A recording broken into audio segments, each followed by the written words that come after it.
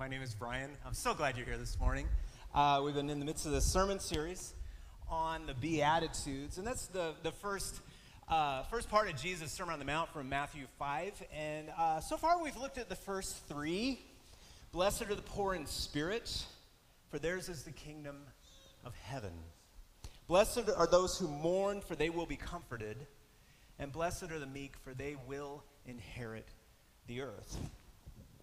So when we think about the Sermon on the Mount, so often we think, well, if people just learn to do what Jesus is saying here, then, the world's going to be a much better place. And that's totally true.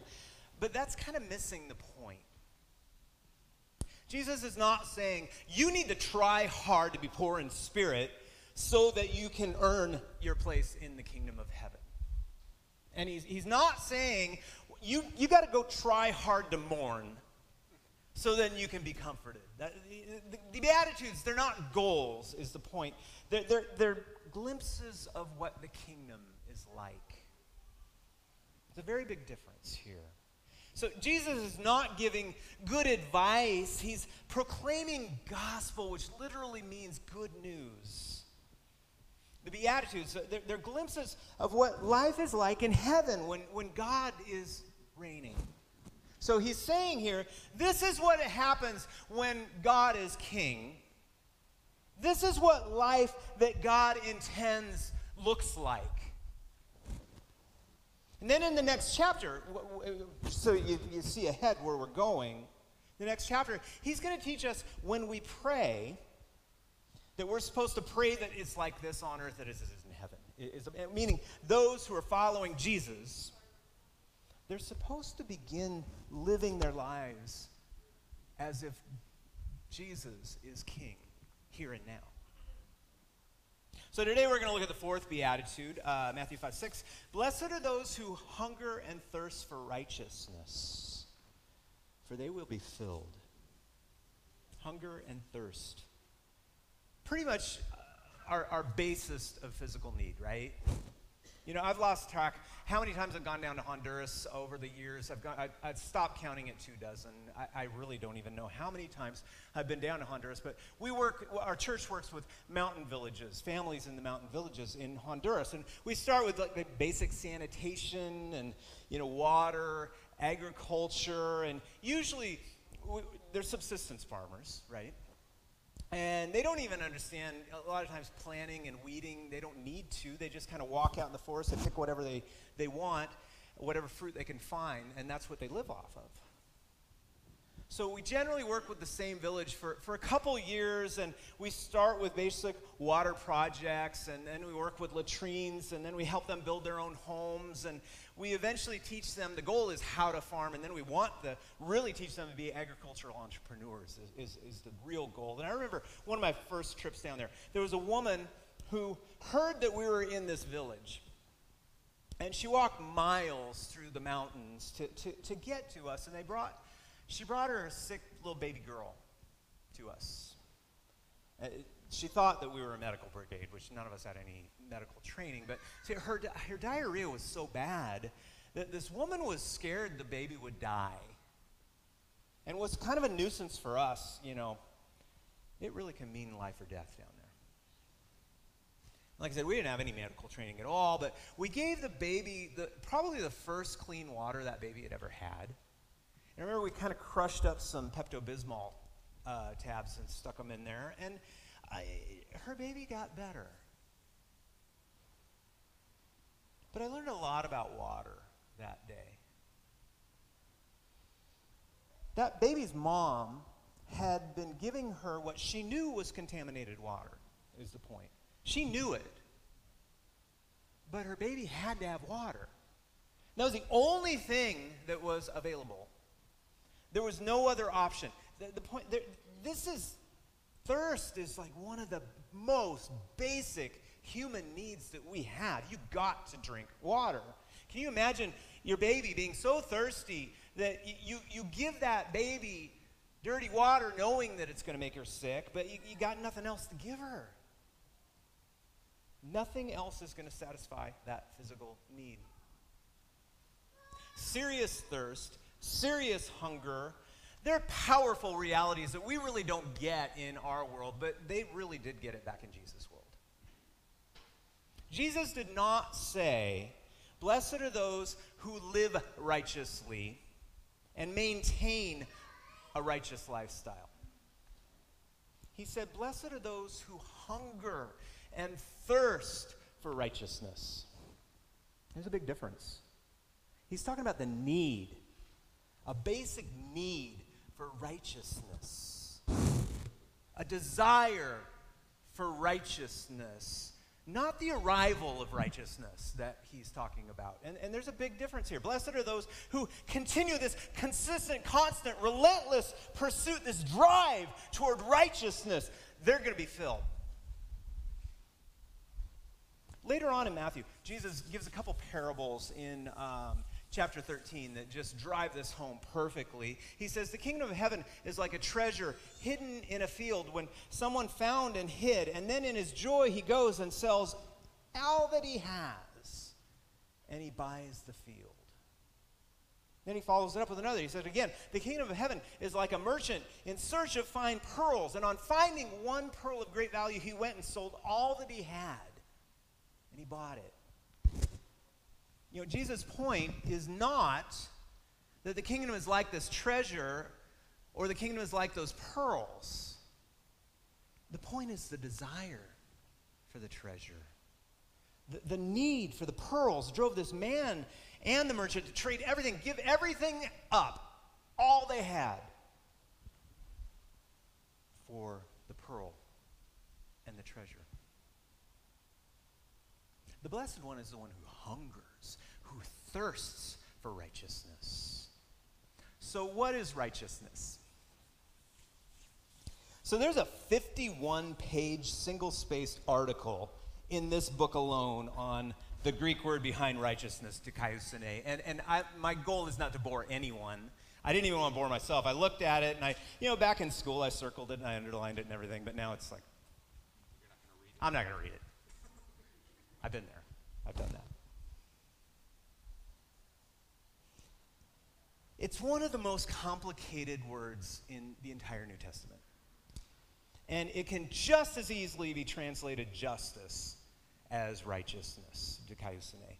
And the point, and I remember my Greek professor, we spent weeks on this. The English language differentiates between righteousness and justice. We have two different words for that, but in the New Testament, it's the same thing. What is the difference between righteousness and justice? In our world, we think of justice as more like a forensic term, like it's a legal thing. I mean, here's a line, and your behavior is either on the right side of that line or the wrong side of that line, depending on where you are in the line. That's the issue. But righteousness, if you think about it, it's more relational. What do I mean? It's not about being right or wrong. It's more about being in right relationship with someone. I desire to be right with God. We really had a problem, but they made it right. And we're okay now. Big difference, justice and righteousness. Different concepts in English, but like I say, the Greek word dikaiosune, Hebrew word tzedek, behind that, they don't really separate that. And if we're going to understand this, we do need to spend a couple minutes on it, because there is a reason why so much of the Bible is about being in right relationship with God. And then restoring our relationship when it gets broken. So in the Old Testament, Israel was given the law, right? So they'd know how to be in right relationship with God was the point of the law. If you follow the law, you're in right relationship. It's based on your behavior.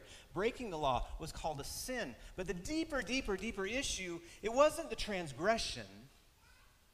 It wasn't the judicial aspect of breaking the law that was the issue. The real issue of sin was damage in the relationship. Not being in right relationship, that was the bigger issue. So God gave very, very clear instructions on how the relationship could be restored when it was damaged. Because being in right relationship with God and neighbor, that's the goal. In the Old Testament, it's really, the law is all about relationship. Being in right relationship. The first half of the Ten Commandments are a path to be in right relationship with God. The second half of the Ten Commandments are about being in right relationship with other humans. I mean, right relationship with God. Have no other gods before me. Don't worship idols. Don't take the name of the Lord in vain. And remember the Sabbath and keep it holy. But then the second half are about being in right relationship with humans. Honor your father and mother. Don't kill. Don't commit adultery. Don't steal. Don't bear false witness. And don't covet, which means don't want what your neighbor has. So if you remember when Jesus was asked which of the commandments was the greatest, he just sifted those 10 down to 2 when he said love God and love neighbor, right? He just made it really easy. So part of righteousness is keeping the commandments. That's the judicial, that's the justice aspect, following the law. But the deeper issue is the relational, is the point. That's the why you follow the law. Because this is a path to being in right relationship with God and with others. So if you break the law, it means your relationship with God or your relationship with other people has been damaged. And see, the point, the law was a gift, not the judicial aspect, but it was the relational aspect of righteousness. The law was a path to being in right relationship. That is the goal. We're human. We're going to break the law. It's the human condition. So when Jesus says in 5:6, blessed are those who hunger and thirst for righteousness, for they will be filled, he's describing someone who desires, their desire to be in right relationship with God is like a person who's starving. Or a thirsty person who they just have to have some water. It's what is necessary to live. And the good news behind that, the gospel, is that they will be filled. But the issue isn't whether or not they've arrived at being righteous. It's the desire. It's the yearning to be righteous. Because our relationship with God, it's all about God's grace. It's not something that we do. God and God alone is the one who satisfies. And this is amazing grace, right? The hunger, the thirst for righteousness, it's the desire to love God, to love God's will with our whole heart, soul, mind, and strength. To the point that our need is only going to be satisfied by being in right relationship with God. True communion, longing to know God and to do God's will. So the first 4 Beatitudes, they're all about human need. It's someone who is lacking in spirit, remember the first one, or happiness, someone lacking in power, and now someone who lacking in righteousness. Blessed are the poor in spirit, they're lacking. Theirs is the kingdom of heaven. Blessed are those who are mourning. They'll be comforted. Blessed are the meek.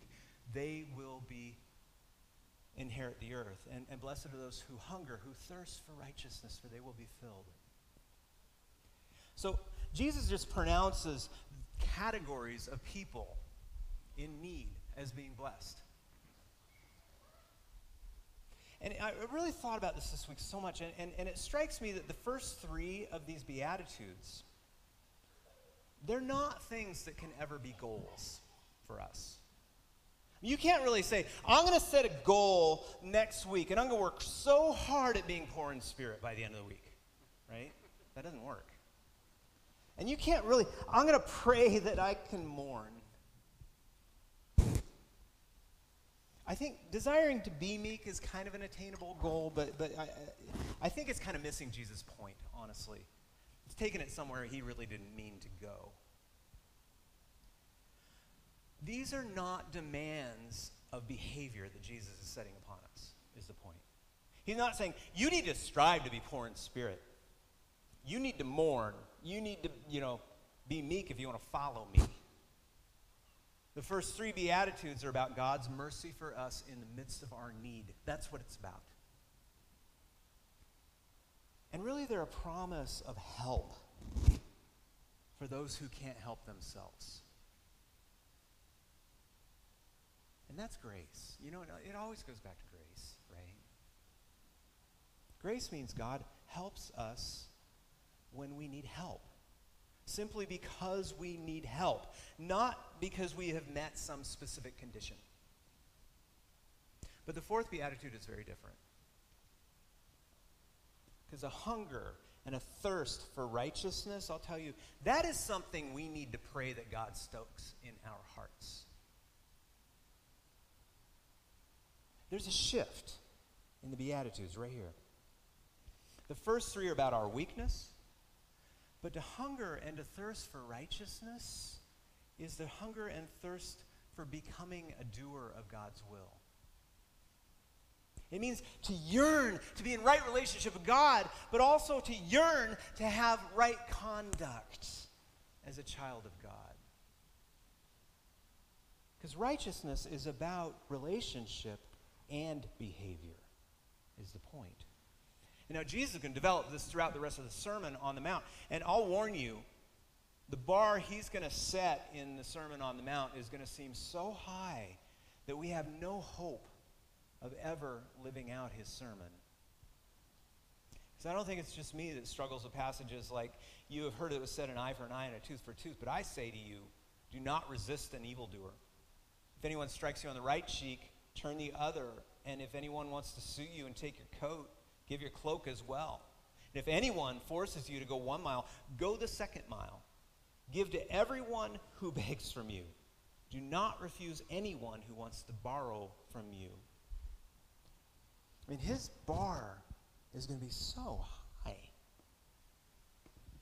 Which is why getting this beatitude, I think, is so critical. And remembering, this is a glimpse of what life is like when God is king. It's a glimpse of life in the kingdom. And we're supposed to pray that this is what it's like on earth. And we're supposed to hunger for that. And we're supposed to thirst for that. So if you read the Sermon on the Mount and you hear love your enemies and pray for those who persecute you, and you just don't want to, you want to throw up your hands and say, I can't do that. You need to remember Jesus does not say, blessed are the righteous. He said, blessed are those who are starved and empty for righteousness that they yearn for. Rather than throw up your hands and drop to your knees, you need to pray, God, please instill a hunger and a thirst for righteousness in my heart to the point that pursuing what you desire of me is the greatest driving facet in everything in my existence. I said it a minute ago, but the first three Beatitudes, they're not the type of thing that, we pray for God to do in our lives. But we all have to pray, God, develop this hunger in my heart. Develop a thirst in my heart for righteousness. What do you think a righteous person would actually look like? Matthew gives us an example, and it's one you all know really well, very early in the gospel. I want to share with you Matthew 1, 18 and 19. Now, the birth of Jesus, the Messiah, took place in this way. When his mother Mary had been engaged to Joseph, but before they lived together, she was found to be with child from the Holy Spirit. And her husband Joseph, being a righteous man, unwilling to expose her to public disgrace, planned to dismiss her quietly. I really believe Joseph is our example of this beatitude. He starts out telling us he's a righteous man. But as you walk through the story, that righteous was a title back then. And it meant Joseph had spent his entire lifetime just studying and learning, observing the Torah, the law of Moses. And he followed the laws, and he followed the customs. He did everything right. He had a black belt in the behavior side. Earning the title righteous man, that was the goal back then. he spent his entire life, everything he had, pursuing that title. It was his reputation. And it was a title and a reputation you could lose in a second. And that's what he faced. In his world, pregnancy scandal before marriage would be the end of that title. It would end his reputation. Joseph knew he was not the father, but he didn't want to expose Mary to public disgrace. And so it says, Matthew says he planned to dismiss her quietly. You know, it's one of those short little verses that's just so packed. There's like a trilogy right there, I'm sure. Joseph, he could obey the law, tell people that Mary was unfaithful to him. His reputation as a righteous man would be set. He could walk away, but he also knew that could mean death for Mary. Or he could kiss his reputation goodbye, and he could take this pregnant girl as his wife, implicitly saying, yeah, the child's mine. He chose a private divorce. I just think this is fascinating. Because it was really the hardest option of all of them for Joseph. It meant not only would he take the blame, but he'd also take the guilt on himself of her pregnancy. What do I mean? Private divorce. Mary would have to fend for herself, but she wouldn't be stoned to death because people would assume that Joseph got her pregnant and then just walked away, left her. Meaning he would take the blame at the cost of his reputation as a righteous man. But Joseph felt this was the right thing to do. In his awesome book, Jesus Creed, Scott McKnight, he talks about Joseph and his decision, and he says it's the struggle between reputation and identity. And I love how he puts this. He says, our reputation, which is what others think of us, is not as important as our identity, who we really are. And he said, spiritual formation begins when we untangle reputation and identity, and when what God thinks of us is more important than what we think of ourselves or what others think of us. If you're going to follow Jesus, you're going to hit a wall eventually. It's going to come between what God wants of you and what others want of you. And when you're in the fire like that, you learn pretty quick, is what God thinks of me more important than what other people think of me? This is about character, about doing the right thing, even when that decision is going to be incredibly unpopular at the very least, right? And it might even ruin life as you know it for Joseph. Because I bet the day that Mary showed up and told Joseph what was going on, he thought, this is the single worst day of my life. But at that same moment, Joseph, I'm sure he was devastated. But God was at work in ways that Joseph never could have imagined, right? I mean, right smack in the midst of the source of Joseph's anxiety, of his fear, God was doing the greatest work he'd ever done since the beginning of creation. That's how God works.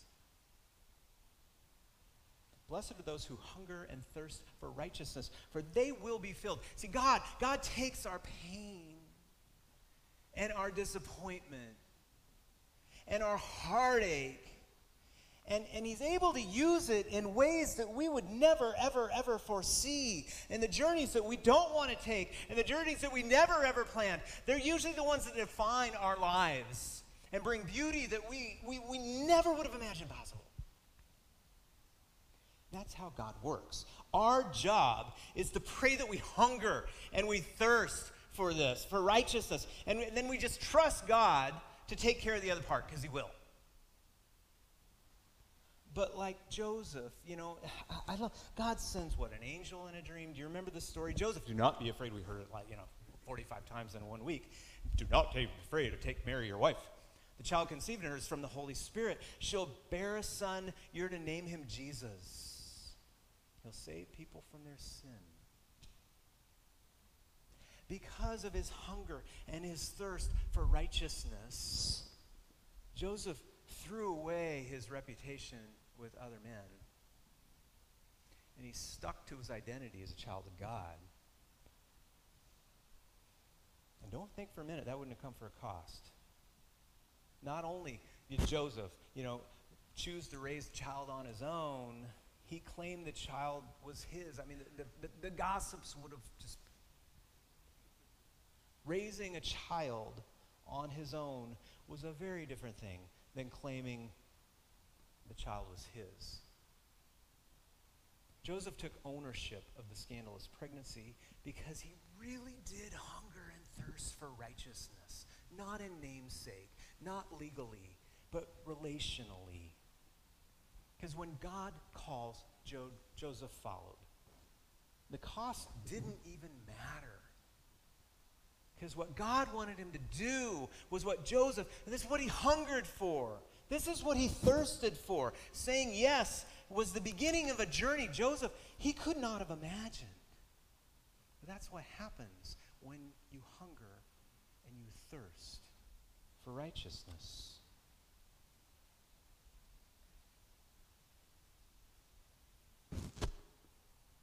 What's more important? What others think?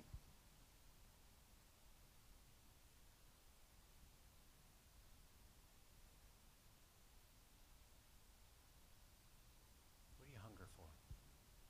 You pray with me. Lord, we ask that you just instill in our hearts a hunger and a thirst to be in right relationship with you, to pursue your will, regardless of the cost. We thank you for your grace, which goes ahead, calls us, and in the midst of our need, fills and satisfies. In your Son's name we pray.